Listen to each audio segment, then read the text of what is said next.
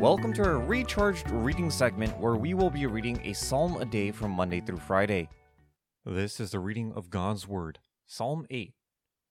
For the choir director on the Gittith, a psalm of David.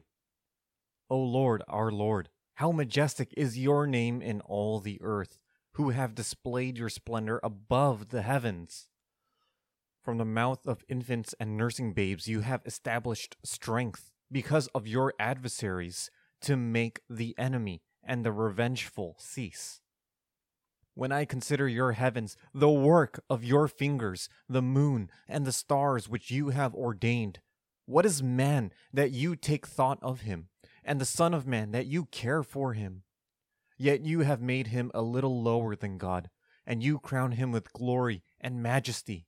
You make him rule over the works of your hands. You have put all things under his feet, all sheep and oxen, and also the beasts of the field, the birds of the heavens and the fish of the sea, whatever passes through the paths of the seas.